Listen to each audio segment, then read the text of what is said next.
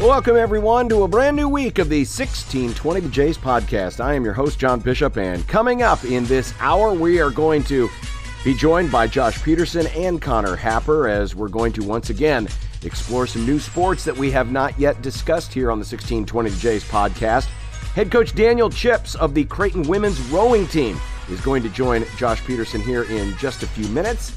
And Connor Happer later in the show will take a look around the Big East, the all-conference honors for the men's side, and a look ahead to the Big East Conference schedule in men's basketball. And it was a big week for both basketball teams as the season is oh so close. Both teams were in New York for Big East Media Days as the Creighton men, of course, number 9 preseason favorites in the conference, while the women coming off their first ever Elite Eight, preseason number 2 in the Big East, and getting a top 25 ranking in the preseason for the first time in school history. And the head coach of the Blue Jays, Jim Flanery, joins us here on the 1620 The Jays podcast. Flan, good to have you on. Well, thanks for having me, John. I'm excited to be on, and we're super excited for the season. I think when you go to media day, you kind of get the vibe that everybody's excited. And I've said October's my favorite month because we get to practice. We haven't lost a game yet, and I'm still sleeping pretty well. But we're just around the corner from getting going here. Does it mean anything to be preseason top 25? I don't think it hurts recruiting. I think, and I think hopefully, a few more people in Omaha say, hey, we should go watch the Blue Jay women play. So I think from what kind of respect you get on the recruiting trail, but also in the community, it can be a good thing. I mean, you certainly don't want your players all that caught up into it, but I think it's fine. I think it signifies what we accomplished last year and how much we return. And so I don't know how they feel about it. I'm so far removed from being their age that, but I think it's good in some other areas that don't necessarily have to do with how good a basketball team we're going to be this year. Do you suppose you might think of it differently based on the season you're coming off of? And yes, I acknowledge, usually preseason rankings come off of what you did the year before, but because you made history last year, you made the great run. Does it give you a sense of validation and it's something you can point to the kids and say, listen, people now respect what it is you did. They don't just see you as some, fly-by-night team who got lucky for a couple of weekends. Isn't there at least a little bit of validation of what you did last year, even though, of course, it sets a different target on you this year? Absolutely. I think, women sometimes aren't quite as confident at age 20 as men are. So I don't think it ever hurts that they can draw a little bit of confidence from that and understand that people do respect what we accomplished, not just at the end of last year, but we had a really good season. I mean, particularly given as young as we were, we played a lot of second-year players last year. And so I think it is validation for that. And hopefully, we understand that it means that we have enough talent and experience to be successful. And I think that can help you in some cases. Of course, you had 2 of your players make Big East All-Conference first-team preseason, Emma Ronsick and Lauren Jensen, 2 of the first-team selections. When you look at their games individually, where do you want to see them grow, and how do you think that process went through the offseason into what you've seen so far as we head into the season? Sure. Well, they both can get better on the defensive end. I mean, Emma's only ever going to be 6'1", and we asked her to guard 6'3", 6'4", and sometimes 6'5". So there are some limitations there, but I've seen some growth defensively throughout the fall. I think her level of confidence on that end, her volume in terms of communicating. I mean, post players should be the best communicators on the floor, right? They've got everything in front so they can see guards are working through screens. And so their vision isn't sometimes as good as the post, but I really like what she's done there. And just staying confident with her 3-point shot. I mean, she's got a really good versatility to her game, but when you play teams where she's going to be a little less effective on the block, she's a good enough perimeter player. And I think at the end of the year, she lost a little bit of confidence. She didn't shoot the three very well the last several games. So we just want her to stay confident there. With Lauren, it's similar, just keep plugging away defensively. Give us somebody who maybe has a little bit more versatility defensively than what she gave us last year. Losing Tatum Rembow, means, we maybe have to get a little bit better across the board defensively on the perimeter. So we want her to do that. But we're going to give her the ball a little bit more than we did last year. I mean, I think she proved that the ball needs to be in her hands a decent amount. I mean, we've got other kids, but we're going to put her in a few more ball screens maybe than we did a year ago. And there's never an open shot that she shouldn't shoot. I mean, she and Morgan Molly are very similar in that regard. I mean, those two, when they're open and they don't shoot it, our entire coaching staff kind of groans. So, but I think she'll be there. I mean, I think as a transfer a year ago when she came in, you're trying to feel your way. Okay, how aggressive am I supposed to be? And when do I squeeze a shot versus, okay, I got to be wide open. And I think she came a long way during the season. I think she'll start in a good spot this year as far as knowing what she's capable of on the offensive end. I mean, 43% from three, that's that's already pretty good. So to improve on that, heck, just to match it's going to be a heck of an accomplishment, because you've got to imagine more teams now are going to try to funnel stuff towards her and say, listen, we're not going to just let her catch and shoot. Yeah, absolutely. We've, we've put Rachel Saunders, who is probably our best perimeter defender. We've played them opposite each other a lot through September and October, and now we'll have to start playing them together.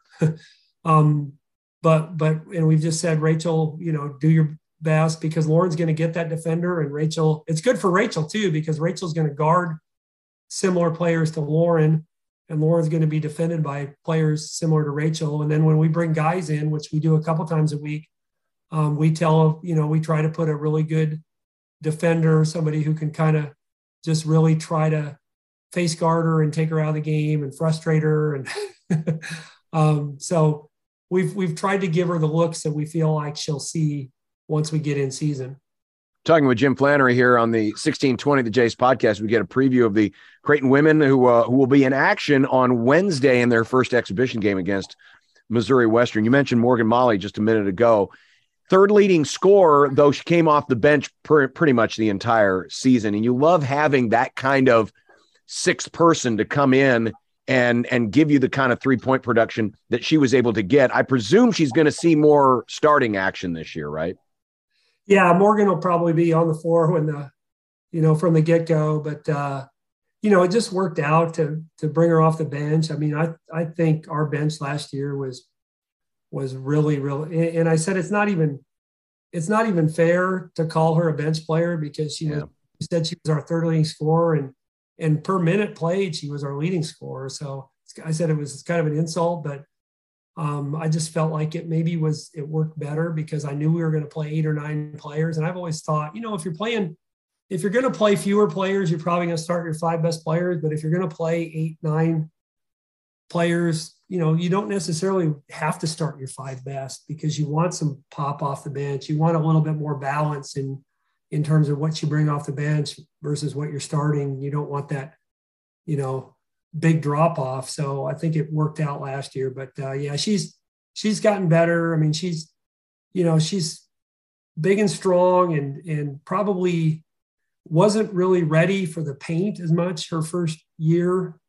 I thought she made a big jump last year in not settling for threes, because what happened was she was such a good three-point shooter that teams started putting guards on her. They'd play her with smaller players and try to get up underneath her and take away her three, and she wasn't really comfortable enough to exploit the mismatch by going inside. And she really has worked hard to become a much better low post and mid post player, where when teams decide they want to play her with smaller, more versatile defenders, now she can take advantage of them down low or in the mid post. And then if you match more traditionally and you put your bigger player on her, she's just so hard to guard because she can shoot it from 5 feet outside the line, and her footwork's good. So she's become a much more complete offensive player.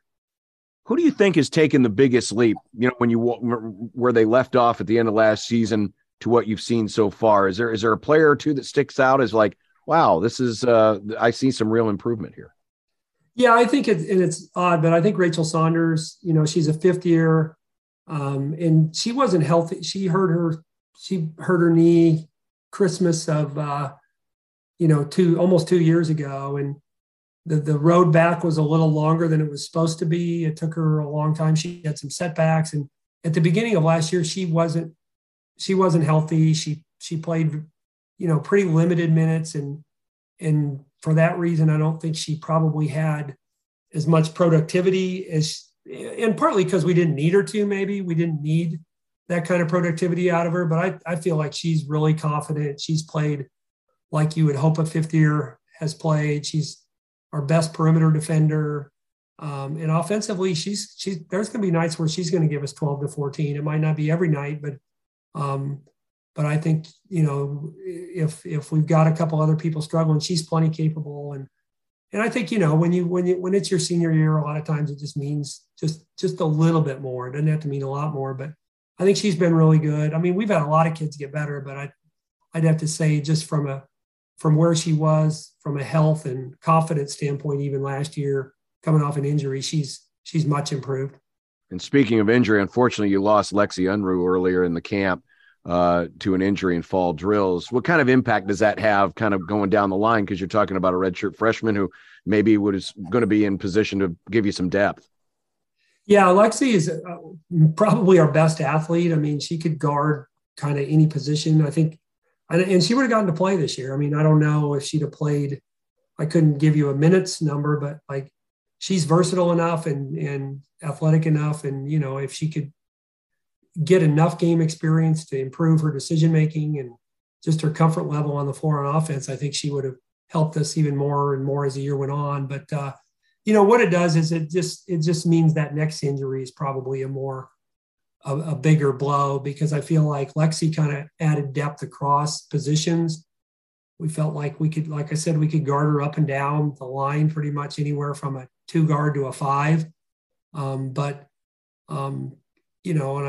I'm hopeful that she can come back next year. We all are, because she's been through a lot. Didn't get to play last year either, but I just think it means that next injury maybe really could hurt us more than. I think we still have enough firepower, but that next injury I think would be a little bit more hard to get around if we were to have one, especially if it was for an extended period of time. I'm not talking about an ankle where you're out right. at 2 or something like that. For the newcomers, the freshmen, Kennedy, Kiani, Brittany, are there roles for these young ladies coming into the season? How do you kind of see, their roles developing throughout the course of the year?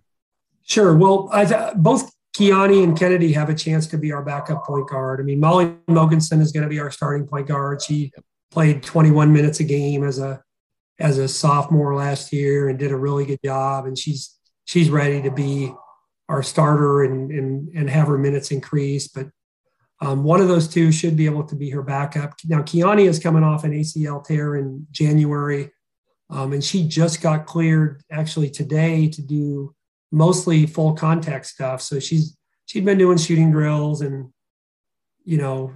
stuff that didn't involve contact. But, so she's behind, but she's also a more natural point guard than Kennedy is. So Kennedy's done a good job. She shoots it well, and I think there's a place for her, but it might be more on the wing.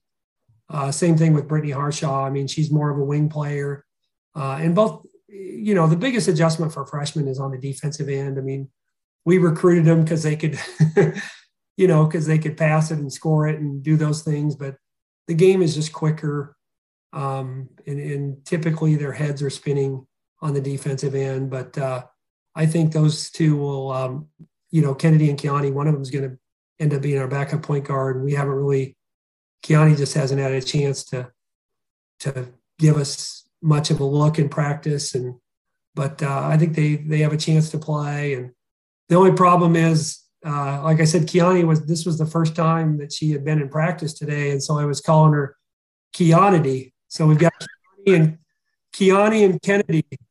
We had Tatum and Temmie in the same class they came in the same year. And I don't know how many thousands of times I called Tatum Temmie and Temmie Tatum over the course of their careers. And now I'm going to have Keani and Kennedy, and I'm going to say stuff like Keonity.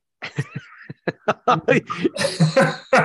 need to develop more nicknames, right? I mean, like last year with the men's team, you had all these Ryans. So you had Big Ryan and you had R2. So at least, there was something easier. So maybe we need to, either that or just ask our parents, to, try to name their kids, without the same letter.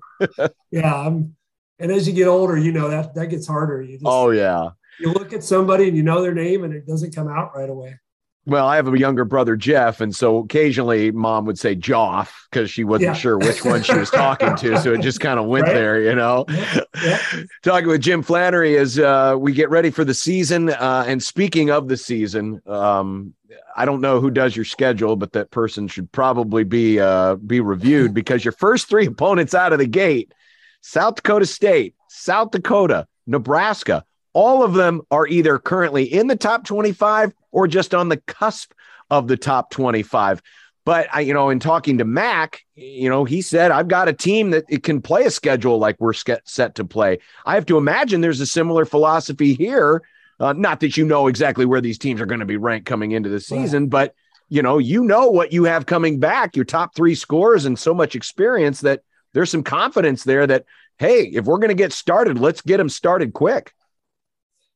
Yeah, you're right. I maybe wish it would be slightly easier at the beginning, but it's fine. I mean, I said we're blessed and cursed because we're so close to South Dakota State, Drake, and Northern Iowa, and all those schools are really good mid-majors looking for games, and none of the Power Fives will play them. I mean, they don't get so, and they're great games for us. I mean, they're but they're really hard games, and that's good and bad, right? Because it's easy travel, it's good for your budget, it's good to develop regional rivalries. Your fans enjoy it, but they're tough games. I mean, they're really tough games, and Nebraska is going to have a really good team this year. Amy's got a lot coming back, and South Dakota State won the NIT.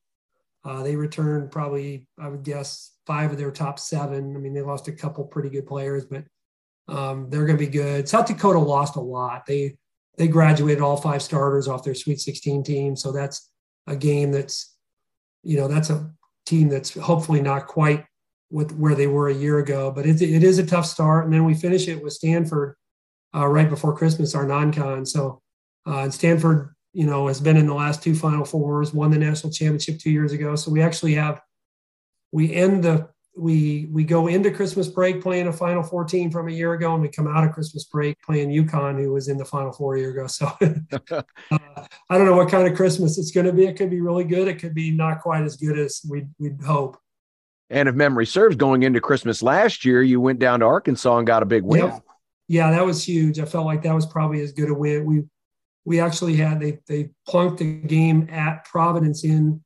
So we went from Providence, had 1 day prep to go to Arkansas, and we won that game on 1 day prep in a true road game. And I thought that was probably the biggest win of the year because I think it told our kids that we were maybe a little bit more able to compete at a really, really high level than even they thought, because we really controlled that game, won it, led double digits almost the entire last 25 minutes. And so I think there was a lot of good there. And yeah, those games going into Christmas can be good or bad. And, but either way, you've got to flush it and get ready. And, but going back, our non-conference schedule is tough, but we have a team that can handle it. And the bottom line is you've got to play good teams to get good wins. And at the end of the day, the selection committee has so many metrics available. It's not like the old days where, you got to win 20 games or, that doesn't matter anymore. What matters is, did you beat good teams? And now with the net, even, how bad you beat them or how close you lost is is important. So, last year in the old days with the RPI, we beat Butler twice by 50 last year. Well, they were 1-28 in the old days. If you're working just on RPI, our RPI would have dropped, 10 points just because of what Butler's RPI was. But when you beat them by 50, your RPI or your net actually goes up. So I actually do like the net, probably more than how they used to select teams. But at the end of the day, like I said, you got to go swing away against those good teams, and you got to beat enough of them that at the end of the year, people know that you're a good team. Give me a forecast on what do you see up ahead for the Big East. Obviously, we know UConn is UConn, but how does everything stack up behind you two? Yeah, well, I think the next few are pretty, us, Villanova, DePaul, Seton Hall, and Marquette. Those five, were all in postseason last year. DePaul went to the NCAAs, and they didn't finish strong, and they were poor in the NCAA tournament. Didn't show very well, but Villanova ended up winning a game in the NCAA tournament. They returned the Player of the Year. Seton Hall made it all the way to the finals of the NIT, lost at South Dakota State, and then Marquette won a couple games in the NIT, and they returned a decent amount. So I think the five of us, and hopefully we're at the top end of that.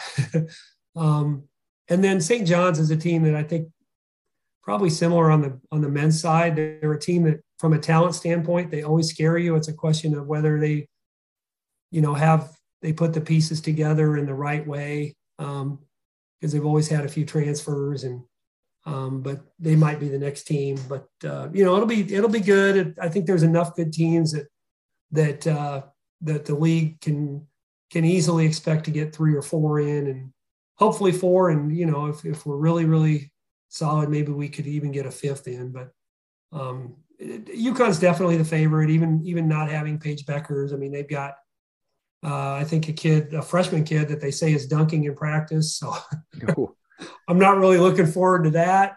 But they're a little thin on the perimeter. I think they'll be really good inside, but I think on the perimeter they'll be a little more thin maybe than they've been. So we'll see. But I think they'll be, they certainly deserve to be the preseason favorite. But I think they're gettable in terms of maybe 1 or 2 times somebody will get them. Villanova got them last year, and we led them at half in our game at home. So I think they're, it's not and I don't want to, gotta be careful here, but the team that won 4 in a row from 2011 to 2015, they're not in that category where they've got, 7 WNBA players that are upperclassmen. But they're still good. UConn is going to be UConn, and hey, you got to have that target to chase if you're going to make that next step. And of course, Creighton women made the biggest step of all, Elite Eight. You don't see that around these parts very often. First basketball program at Creighton to make the Elite Eight level in basketball. Fans, I know it's going to be an exciting year on the men's side, and I know a lot of people are going to be packing the CHI, but make sure you invest a little time, get on over to Sokol Arena and watch this Creighton women's basketball team. They put on such a great show at the end of last year, and now the momentum is carried into a brand new year. Jim Flanery, the head coach. Flan, good luck. Go get them, and we look forward to seeing what the future brings, because if it's half as good as last year, we're going to be in for a great season, but we'd like a little bit better than half of last year. Absolutely. I think Creighton and Omaha should be excited about both programs. I know Max Scott. Coaches don't talk that much. They usually downplay how good they are, but their staff is really excited, and our staff is really excited about the team that we have. They're fun to be around. And I think that it's a group that can get better as the season goes on. And, you're always a little bit susceptible to injuries, but I think if we can stay healthy, it could be a great year and a fun year. I'm knocking on wood right now for all of us. Keep the boys and the girls healthy. That's all we ask. Coach Flan, thanks for joining us here on the 1620 The Jays podcast. Thank you much, John.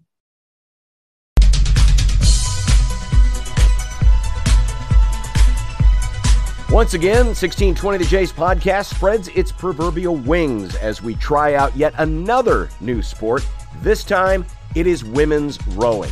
And their head coach, Daniel Chips, is with our Josh Peterson. Josh? Thank you so much, John. We welcome now on to 1620 The Jays podcast, the head coach of the Creighton's rowing team since 2001. It is Daniel Chips who joins us today. Coach, thanks for stopping by. How are you?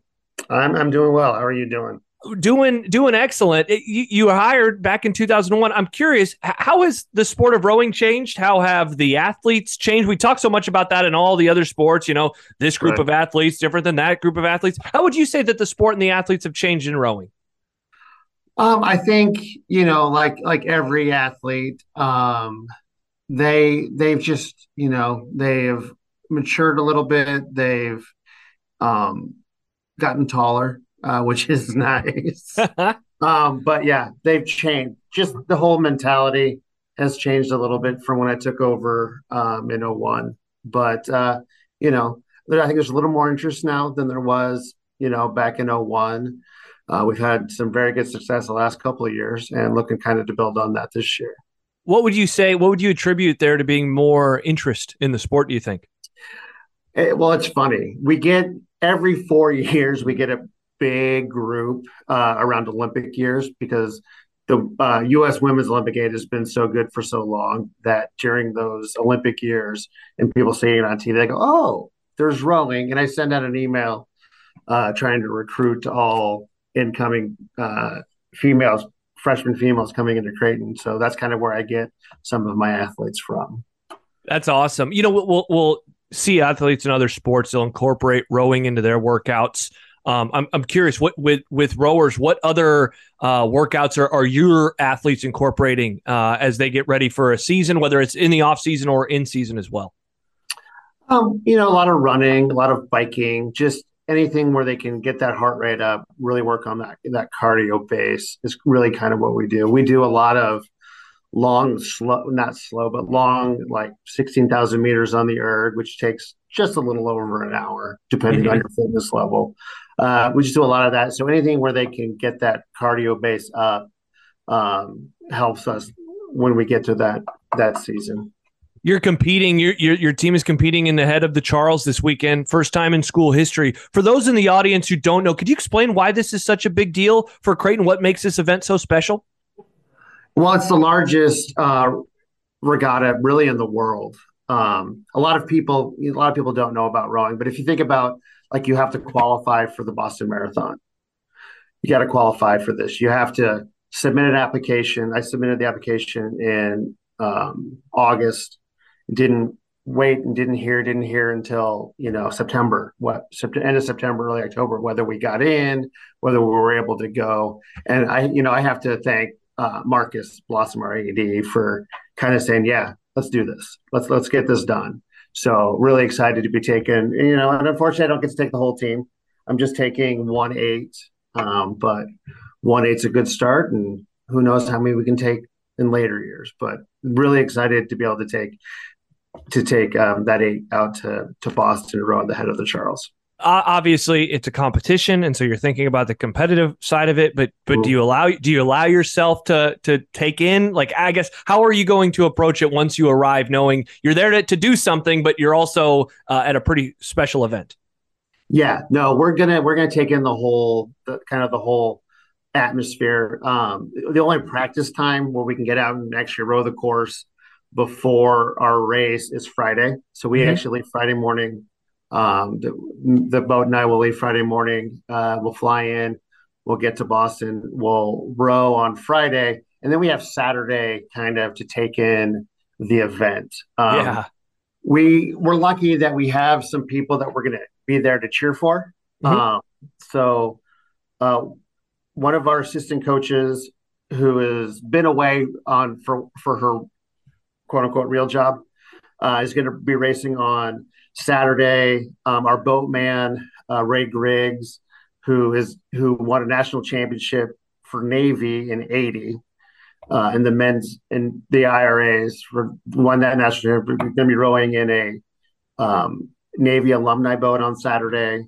And then we have Rachel Dowd, who is one of the coach's daughters, is going to be racing the youth single on Sunday morning. So we got people to go and to cheer for. I have some recruits that I'm recruiting that are going to be out there that I'm going to get to see them row. So it's going to be a good weekend. We're really excited about it. We're going to take in the whole event and to get ready for our race on Sunday at 2:26. Would you say the athletes are ready? Like, obviously, big moment, with the pressure and everything. Yeah. How do you think they're handling that? I think they're doing really well. I think, we got to go first time. You got to go in, you got to soak up the environment and go out and row like you know how to row. They're rowing really well right now. We had a couple cold mornings, so we're going to try to get out and then an afternoon here and just get out and row and have fun with it. Because if you're tight and you're nervous, it's like anything. It's not going to go well. Just go out, have fun with it, and they'll do a good job.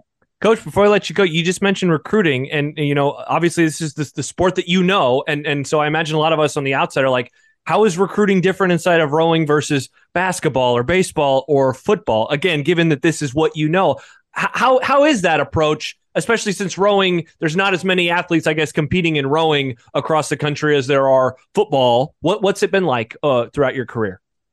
It's interesting because you can row a lot of you can play football, but you can row like Division I, Division II, Division III, and a lot of schools have club teams, which is just like a student organization. Creighton actually used to. Technically, we still have a men's club team. They just haven't rowed in probably 8 or 9 years. And I rowed at Creighton. I was on the club team for 2 of the 4 years. And then 2 of the years that I was rowing at Creighton, men's was actually a varsity sport. But you can row a lot of different ways, and you have to find that athlete that loves the sport, wants to, we practice 6 days a week when we're on the water. Just like any of the other sports, we practice so much. Who wants to come in, work in that system, but also who's going to be a good student. Because as you know, Creighton is a very hard academic school. So we have to find those students that are really going to perform well athletically, but also in the classroom as well. Absolutely. Daniel Chips, he is the head coach of the Creighton rowing team heading out to Boston this weekend. Coach, thank you so much for joining us on the podcast today. Good luck in Boston. Have a good time. I appreciate it. Thank you very much. John, back to you. As we mentioned earlier, it was a big week for Creighton men's and women's basketball as both teams were in New York City for Big East Conference Media Days. The Blue Jay women picked second with a first ever AP preseason poll ranking. And the men, well, they are the overwhelming favorites to win the regular season championship, picking up all but just a couple of the first place votes. They also got a preseason poll ranking in the AP of number 9, which is their highest preseason poll ranking of all time, and just 2 spots away from their all-time program high of number 7, most recently reached 2 years ago by the team that advanced to the men's Sweet 16.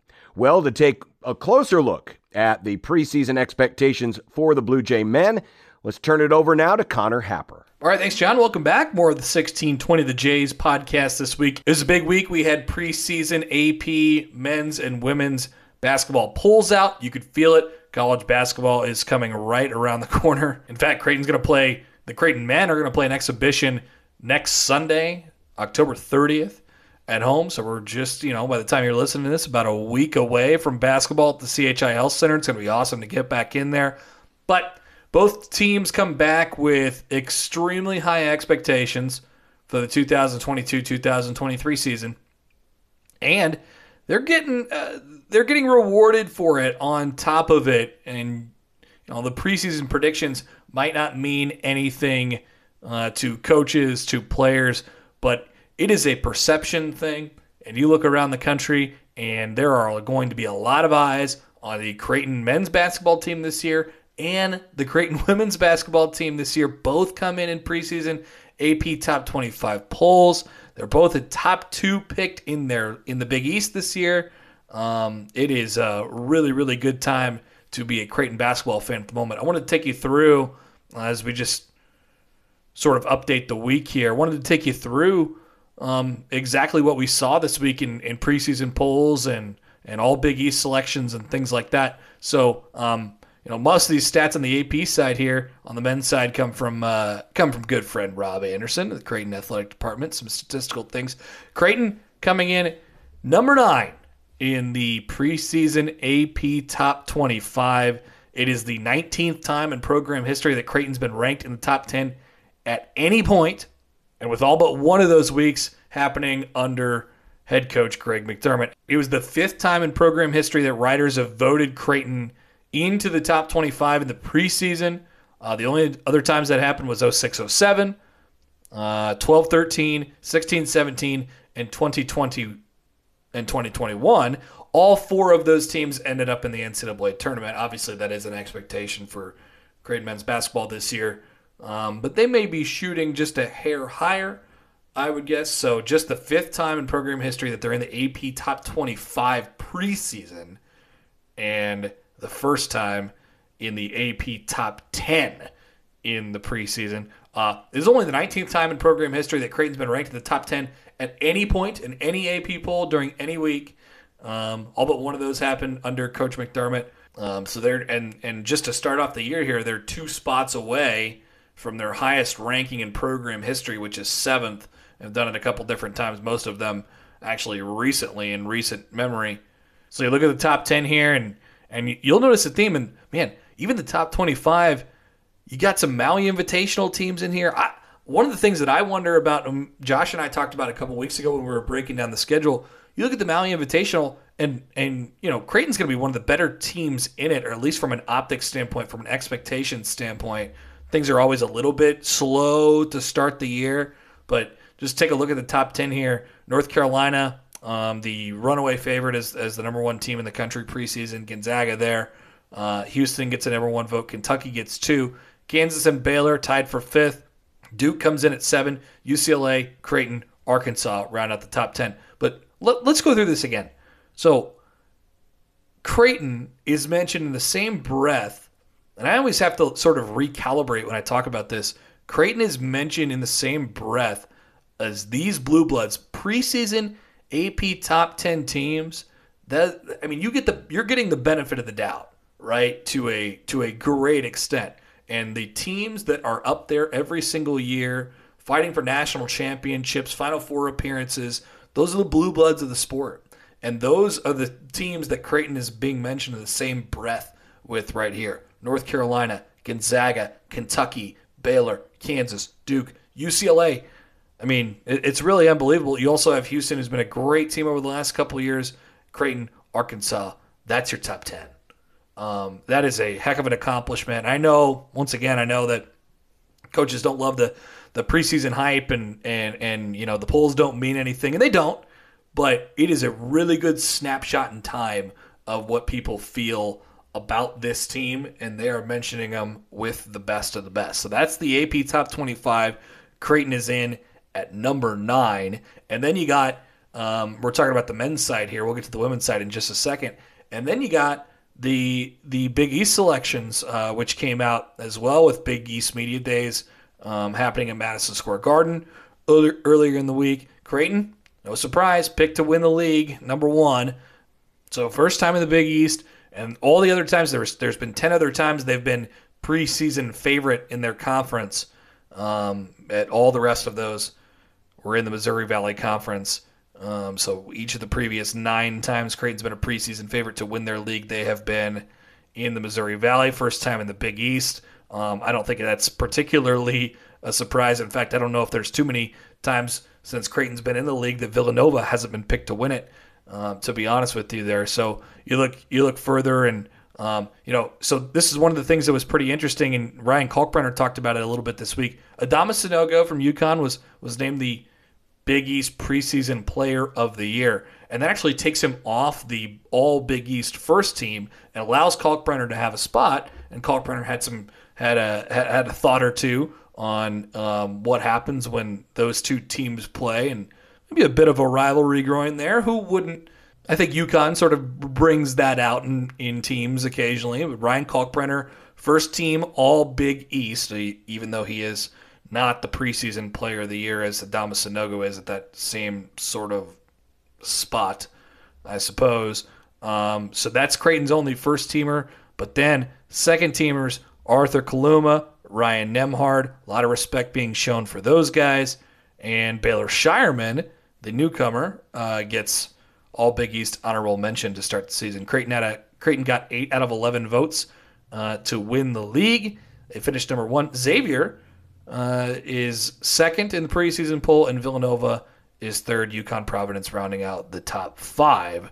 So 4 all Big East selections when you include Baylor Shireman at the honorable mention, and that is the most preseason all-conference selections that Creighton has had in its time being in the Big East. In fact, by double. There's a couple of years in there where they had 2. Maurice Watson and Marcus Foster were Big East honorees in 16-17. Foster and Kyrie Thomas in 17-18. And then Marcus Zagorowski and Mitch Ballack in 2021. No all Big East selections to start the season. Last year, remember, we're only 1 year away from Creighton being just a huge unknown. And what's going to happen next? And obviously they put it together last year, and that has resulted in 4 all-conference selections in the preseason. So once again, preseason is only preseason, and it doesn't mean everything, but a lot of eyes are going to be on Creighton basketball on the men's side this year. And then you go over to the women's side. Honestly, it doesn't look that much different.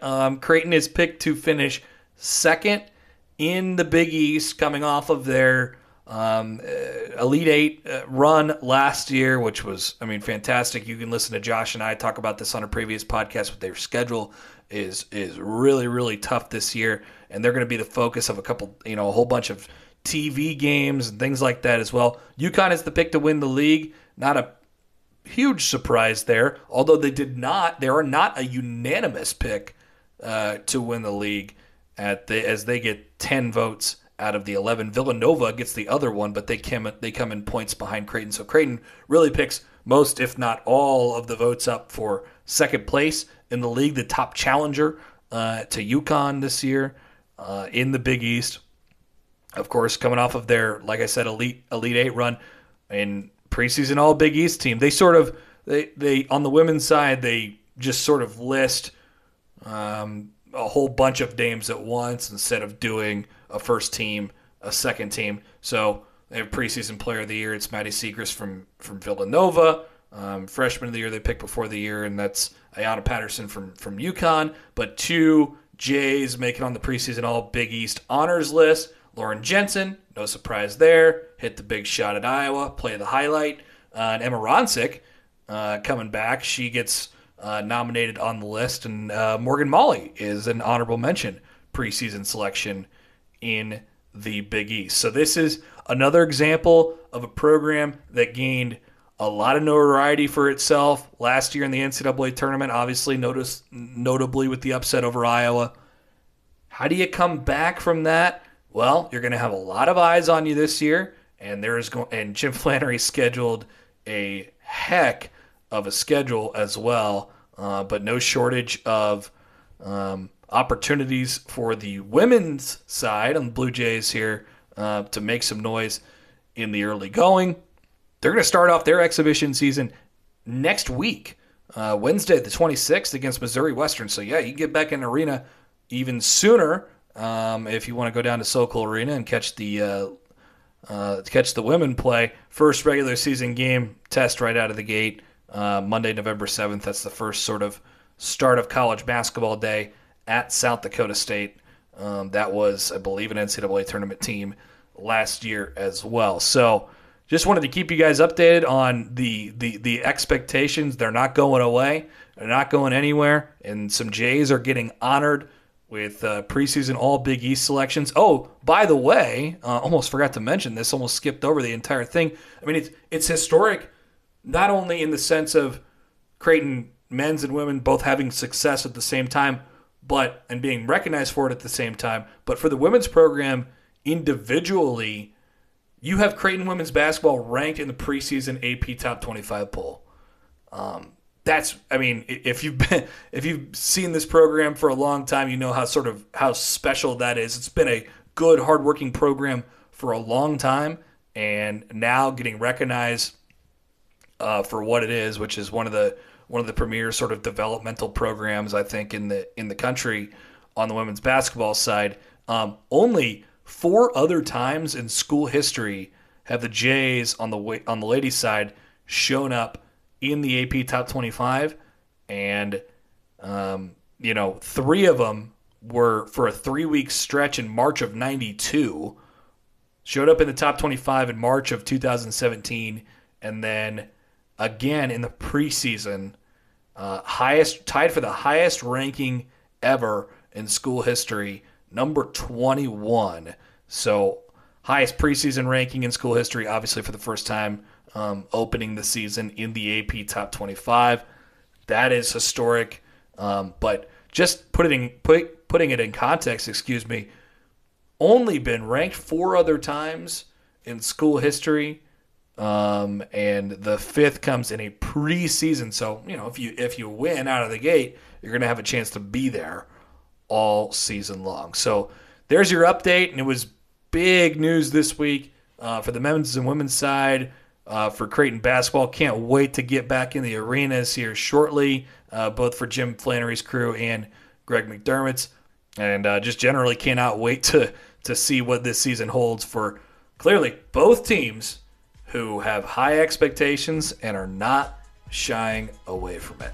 That's it for me this week. I'm Connor Happer. We'll send it back to John Bishop. As we wrap up this week's edition of the 1620 The Jays podcast, let's take another look around where Creighton Athletics will be competing this week. Women's volleyball will be in action on the road in Philadelphia Friday night at 6 o'clock against the Villanova Wildcats, and then late Saturday afternoon, 4 p.m., first serve in Washington, D.C.